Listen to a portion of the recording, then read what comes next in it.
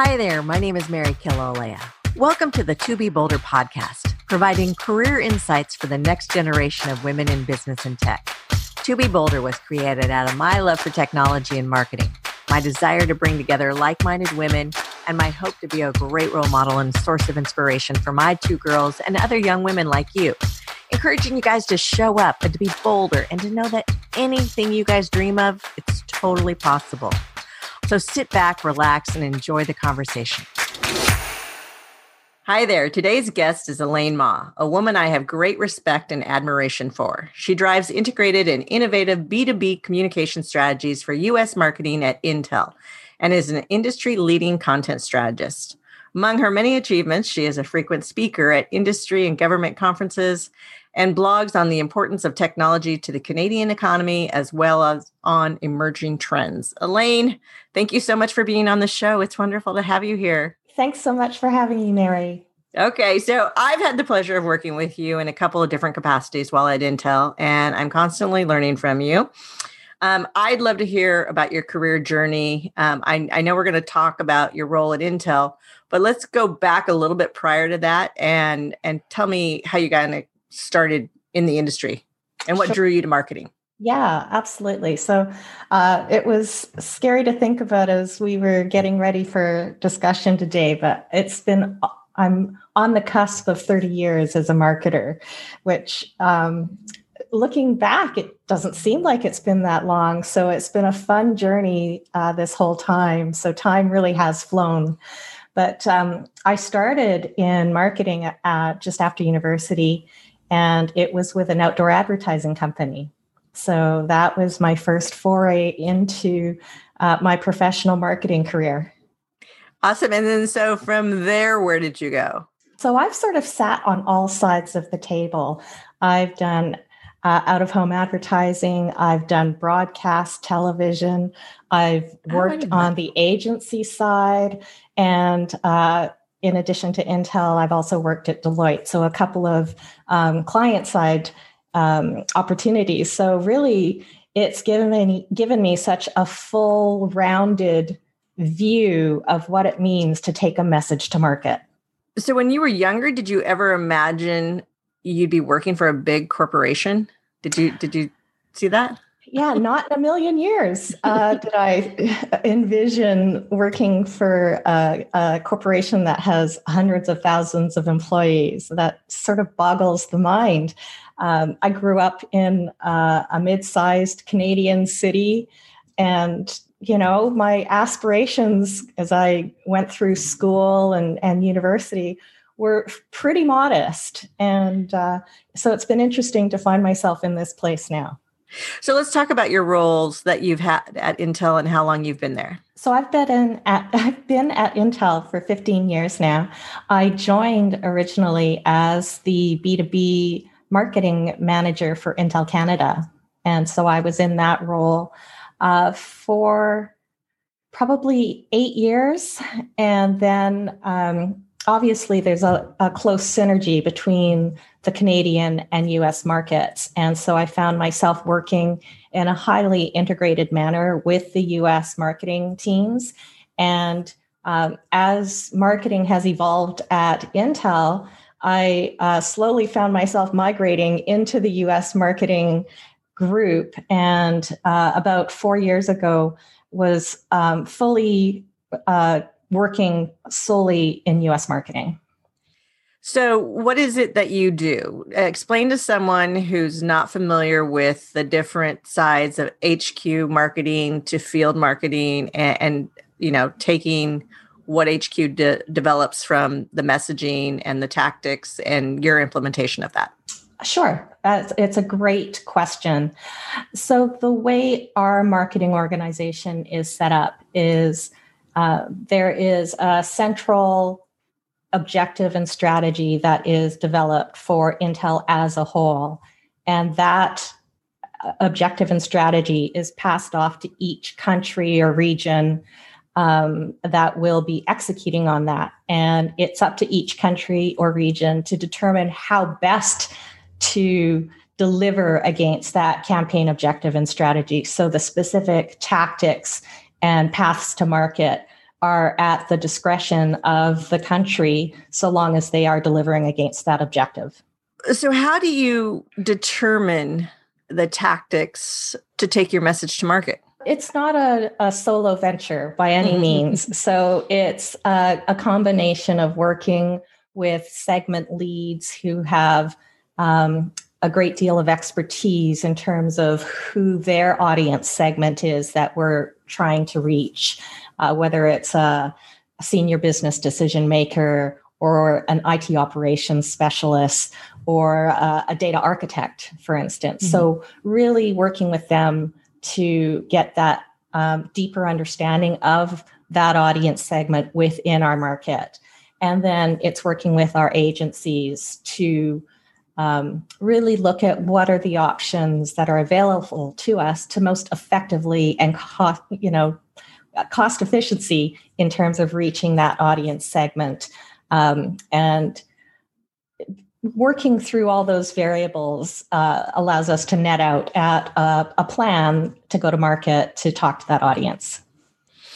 So in content marketing, there's so many different, viewpoints on what the funnel is. There's either awareness, consideration, and persuasion or decision making, or you can add a couple different layers into that. It depends who you're talking to or what year it is and how they want to twist on that.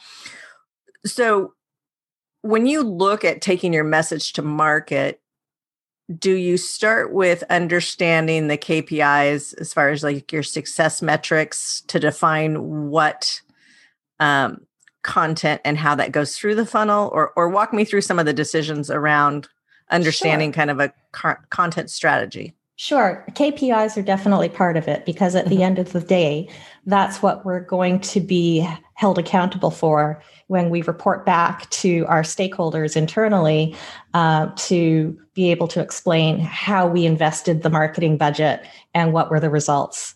And so that is certainly first and foremost. But as you look at those KPIs, you also have to look at the audience segment we're trying to reach and understand what's the gap between where they are and where we want them to be in order to hit that KPI. And so understanding that span helps to shape that content journey. What do we need to communicate? What is the story we need to tell? Where are they in the story? And then how much of the rest of the story do we need to communicate to them in order to help them understand the technology or understand the value of what that solution will mean to their business. And so it's really drawing that picture out so that we can see how the content fits in to fill out that story.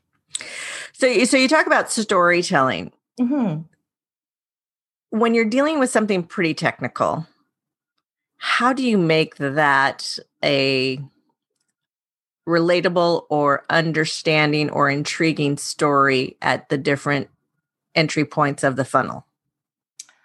Fundamentally, there's always a narrative to be told.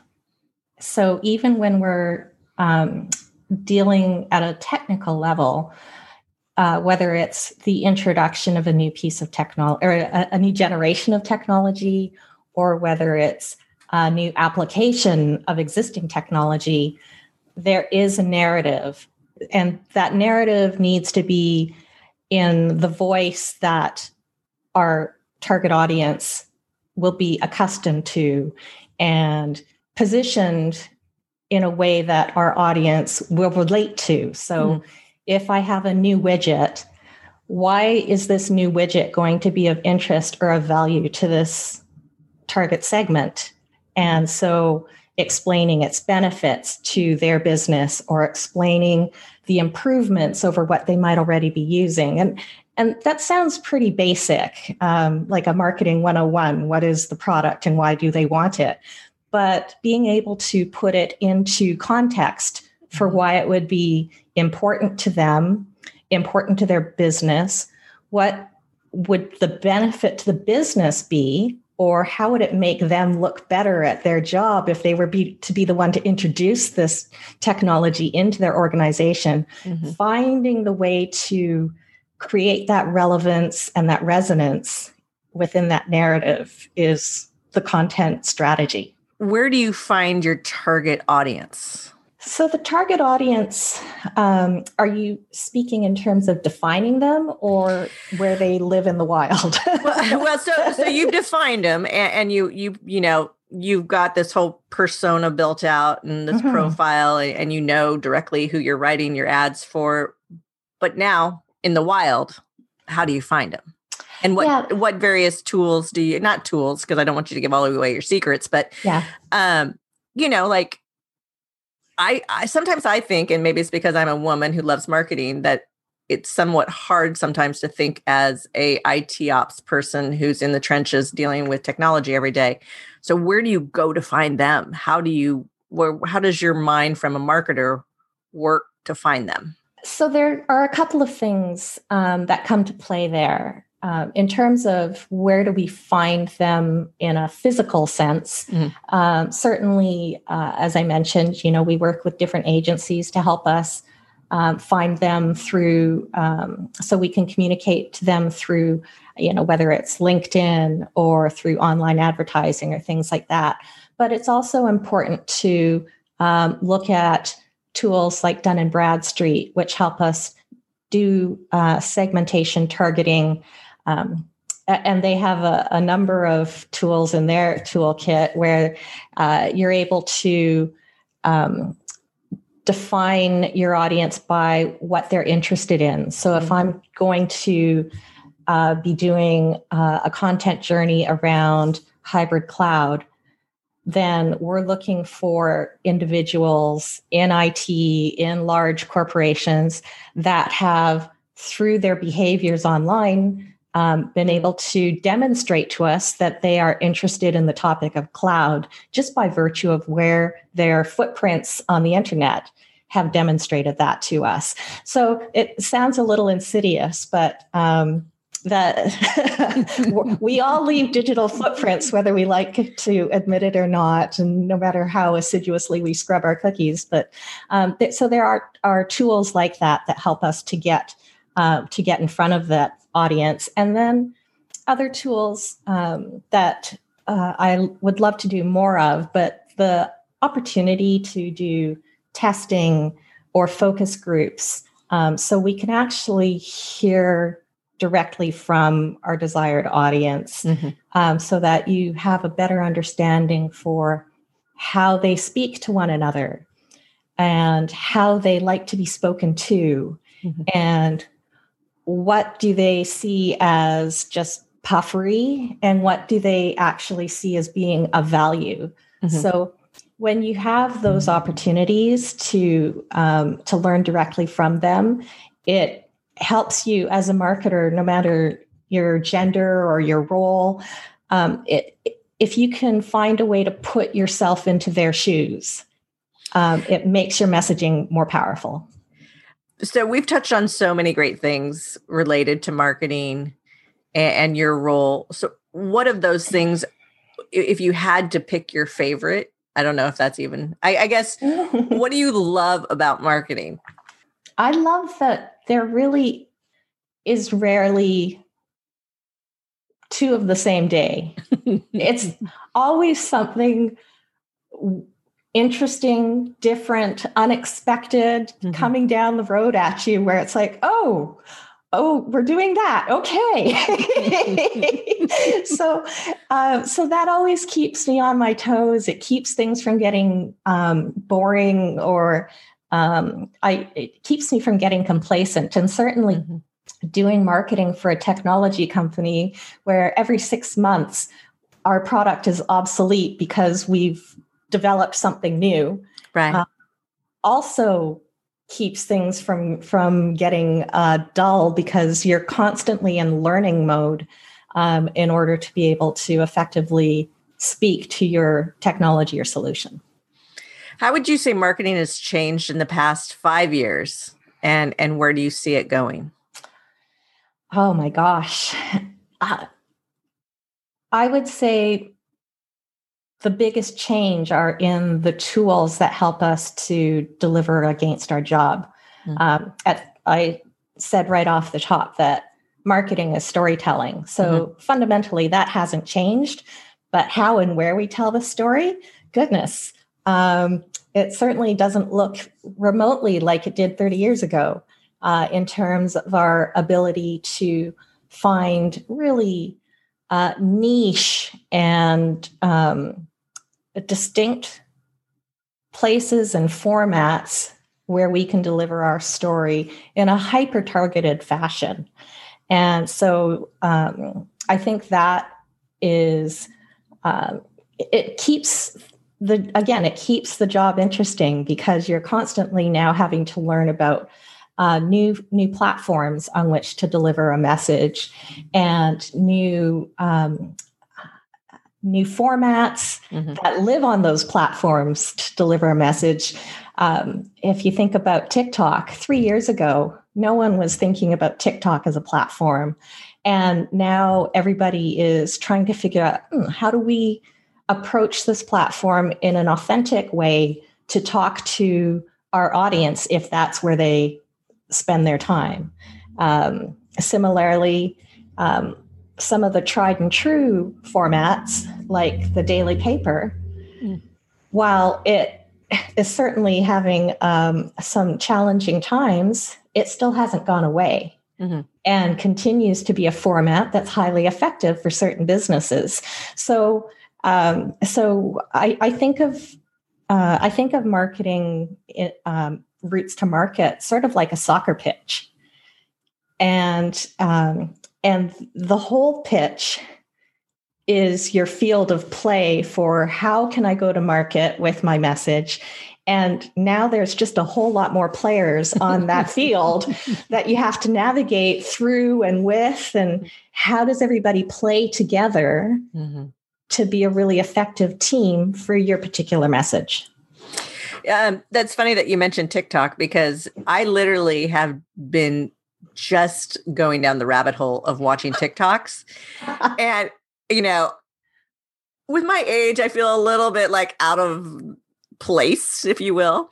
But at the same time, I'm thoroughly entertained by the creativity and looking at it from a marketing lens and seeing how are businesses using this tool to get their word out and their brand out, because businesses are out there doing it.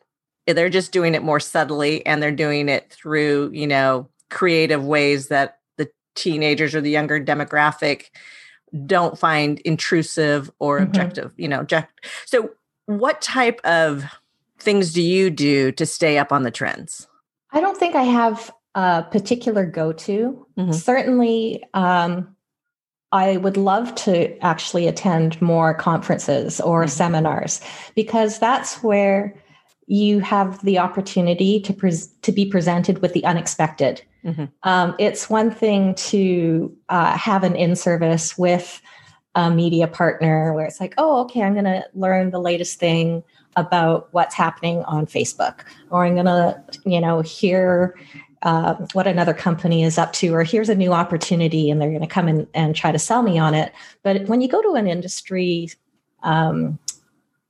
workshop or things like that, you're bound to hear new ideas or new solutions that you weren't even aware of, didn't land on your radar at all. And suddenly it sparks a whole different way of thinking, or it sparks that possibility thinking of, oh, well, now that I know about that, what can I do with this? Like, a couple of years ago, I was talking to somebody and they mentioned they're using Uberflip. And I'm like, tell me about Uberflip. And, they're like, oh yeah, it's a great plugin. We've got it on our website, and now people can go in and they can, I believe their expression was, they can self-binge on your content similarly to how people go on Netflix and they start to binge on content. It's like, oh, if you liked that, you might like this. And then they start going down that rabbit hole. But in this case, it's on your content. And so I was like, oh, well, And so, the mind starts to spin and you start to get ideas, and it just allows for new synapses to start firing about what could I do with that. Right. So I love that. That's what it is. It's like being an entrepreneur, having that mind where it never shuts off and you're constantly thinking like, could I add that to my toolbox and how could I use that in my toolbox? Yeah. How important is strategy versus tactics in your role? And what do you think someone can do to sharpen their strategic thinking? Strategy is definitely a key piece to the role. Mm-hmm. Tactics are just a to-do list in a very crude sense. Like, here's what I have to do, check, check, check, check, check.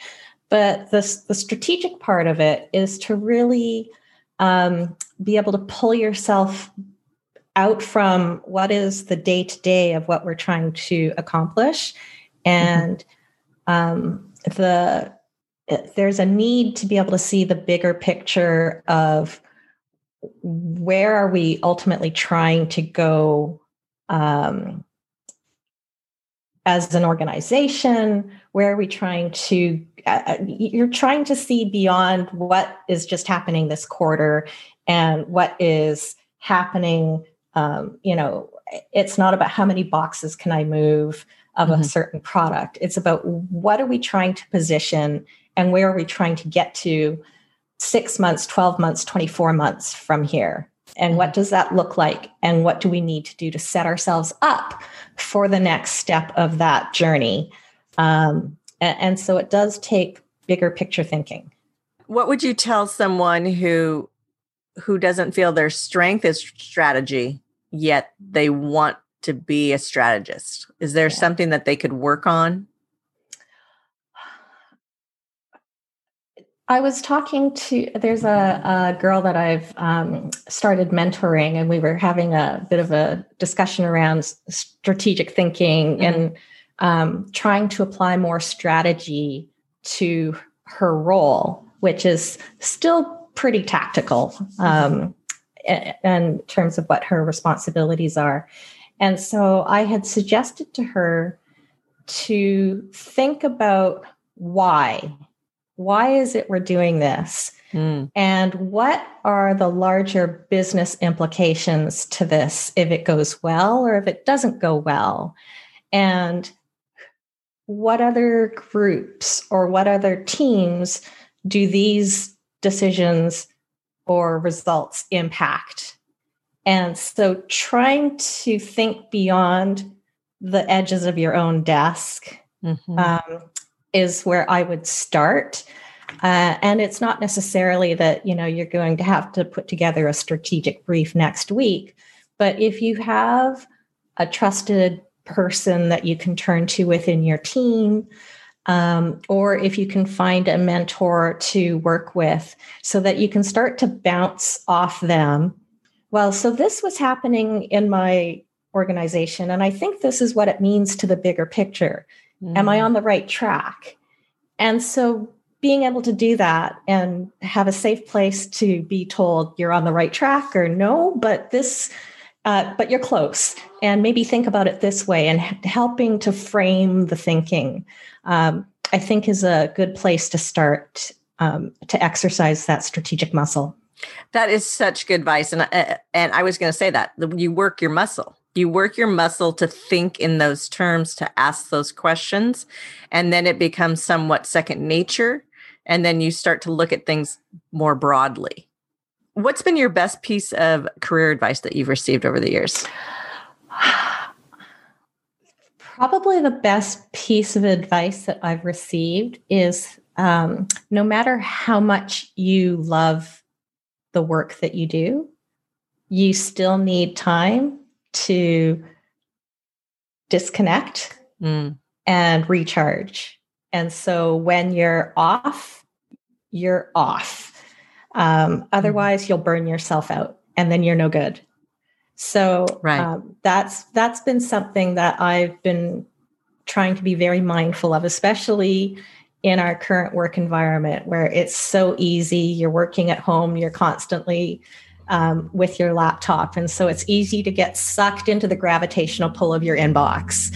and say, oh, I'm just going to clean this up a little bit. And then 3 hours later, it's like, oh, okay, time for bed. So being able to shut your lid or turn off your phone, which I know seems like sacrilege to some, but that capacity to unplug and walk away from it so your brain can stop and refresh, I think is so important. And to be respectful of others in your group, if you're a manager, if you have others reporting into you, to be respectful of when they are off, that you leave them to be off, because if you don't let them recharge, then they're not bringing back to the group what they need to. So that was really sound advice that I received. That's wonderful.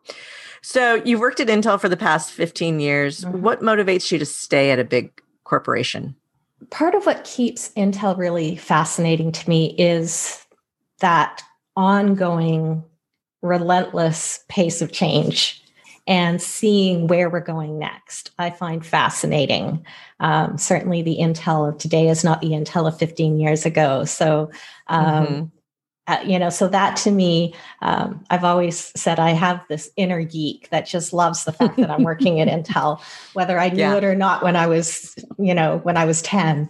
So this is awesome. But the other part of Intel that keeps me here is, as much as we say we're a large corporation of 100,000 people, it's the teams that you work with day in, day out, that are your work family. And the people that I work with are, and this is not just because they're going to hear this, but they are super smart and they are super fun, which makes all the difference. And I think, certainly I know I don't know if you have, Mary, but, we've had jobs where it's been like, this is not going to fulfill me forever, but this is good for me right now. Right. And then you've moved on. But this has been fulfilling for me for the last 15 years and continues to fulfill me. That's great. What would you tell your 20-year-old self? I would tell my 20-year-old self that her voice has weight. And her opinions have merit, and that she should be open to having her thoughts heard by others. I still struggle with that. There's been people who point out that, especially when we're in the forming stages of working through a new challenge or a new opportunity, that I'm very quiet because I'm always just listening to take everything in. And they go, but boy, once you start opening your mouth, once you ask that first question or you start throwing stuff on the whiteboard, but it still takes me that ramp to the point where I'm ready to own my voice. And I think having that confidence is something I continue to work on to this day. And so if I could tell my 20-year-old self to force it a little sooner, that I think that would be the best piece of advice. We're very much alike in that way, I think, because I am more of an observer. And I always think that, your work should be your microphone, if you will. You should be judged on your work, not if you're the loudest voice in the room, etc. Yeah. Yep. I think, and I'd love to get your perspective on this, COVID has forced people to be creative in how they are listening to their teams more. So I've been in a team meeting where we did this virtual whiteboard exercise.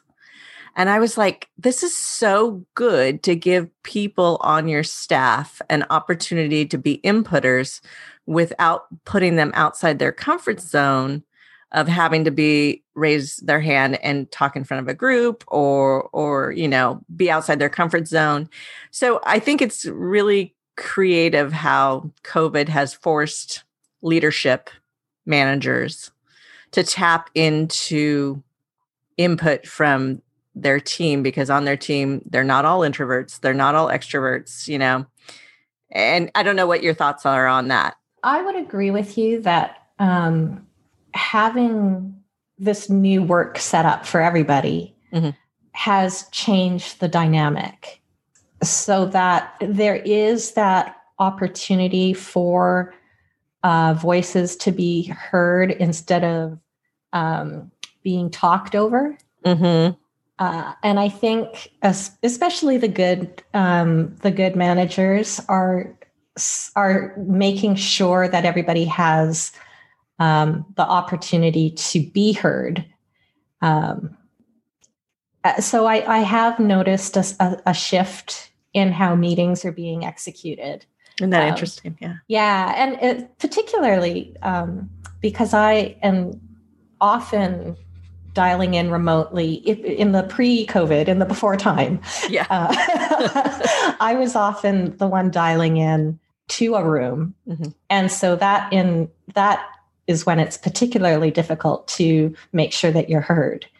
And being vocal and being a little, you have to be a little obnoxious to make sure you break through the room and the noise, right? The noise in the room. And so when everybody's dialing in over a headset, that makes it a much more equal space. Yes. And so I think that has allowed for more people to participate. Agree. Yeah. What does to be bolder mean to you? It's about being confident in what you bring. That, in part, what we were just saying about your voice having value, your opinions having merit, that's part of it. But it's the package of who you are and your set of experiences, your ideas, your opinions, being able to channel that so that you're imprinting that on what your work product is, on your relationships, whether they're professional or personal. I think being confident in what you bring to that is what To Be Bolder is about. That's awesome. You mentioned you mentor someone. Is that something that you have done personally? Are you a part of an organization, or what drew you to being a mentor? Yeah, so it's something that I've done professionally and also personally. The current mentee that I have is actually through Women in Communications and Technology group here in Canada. And so they have a national mentorship program where they pair up people. I'm not going to call them senior because that's not fair to myself, but women who are more experienced in the industry with people who are still trying to get their footing and establish really where they want to go with their careers. And so this is, it's a 1-year commitment to work with this person in whatever facet they're looking to receive guidance. And so it's been really fulfilling and really just a lot of fun because it's an opportunity to not think about myself, right, and really focus on someone else who is in a really exciting stage of their career. If I think back to myself at this person's age, she's just in her early 30s, and I think about what I was doing at the time or where I thought I was going to where I am now. I could not have drawn this map. Yeah. So yeah, I really enjoy it. Wonderful. Have you had mentors over your work career, and how have they inspired you? I have had mentors, and they've whether they realize how they've inspired me, and I have tried to let them know how meaningful they have been to me. But yeah, they've been inspiring in terms of how they role model what they say. It's not just talk the talk. Right. So they've been amazing role models to me. They have been amazing facilitators. They have been amazing champions. They've been people who have also had my back, both when I needed them to have my back, but also when I didn't realize they had my back. And I find out many moons later what they were doing behind the scenes on my behalf. And it's like, wow, that's, it's amazing to have that, to know that there was somebody in my corner like that and helping me get to where I am today. And so if there's a way to pay that forward, I'm all in. Yeah. I love it. I love it. What's next for you? I mean, where do you see yourself 3 to 5 years from now? Oh, gosh. I'll still be doing marketing. That's not going to change. But, the interesting thing about where we are and the organization we work with is that it could be a completely different role. Certainly, when I said to you 4 years ago, I started this content marketing role, it was not somewhere I envisioned going. But certainly that's where I've landed, and with the pace of change for the marketing tactics and for the way we need to communicate with our audiences now, in 4 years, there could be another marketing role that didn't exist today. Right. And that could be a new opportunity, a new empty box to leap into, which I would be excited to take on. If I'm fortunate, I would like to still be at Intel. As I said, it's been a fascinating and fun organization to work for. I love the innovation. My inner geek is so happy. That's not a riveting answer, but it's the one I've got for you. Well, no, I think it's a fabulous answer. And I think, that was supposed to be my last question, but of course it spurred another question. Sure. Part of when I hear you talk, it's, and especially being in technology business, adaptability is such a key a skill that someone has to have. What are some of the other key skills you think are important for someone to be successful in a marketing role in a technology company? Adaptability for sure. I think you have to be. Extremely open-minded, and if you can, if you're a lateral thinker, great. If you can find ways to grow your strength as a lateral thinker, better, because there is rarely a direct route between A to B. It can go all over the place. And so to be open to where that meandering journey may take you, and the unexpected things that may come at you that you're going to need to address or deflect, depending. And again, you have to be adaptable. Some things you need to catch, some things you need to bat. So I think all of those are important. And I think that actually applies to many roles these days, that need to be a little less rigid and a little less set in your ways, because there is nothing certain. There is nothing that is set in stone anymore. Everything is up for complete renewal or complete reinvention at any given moment.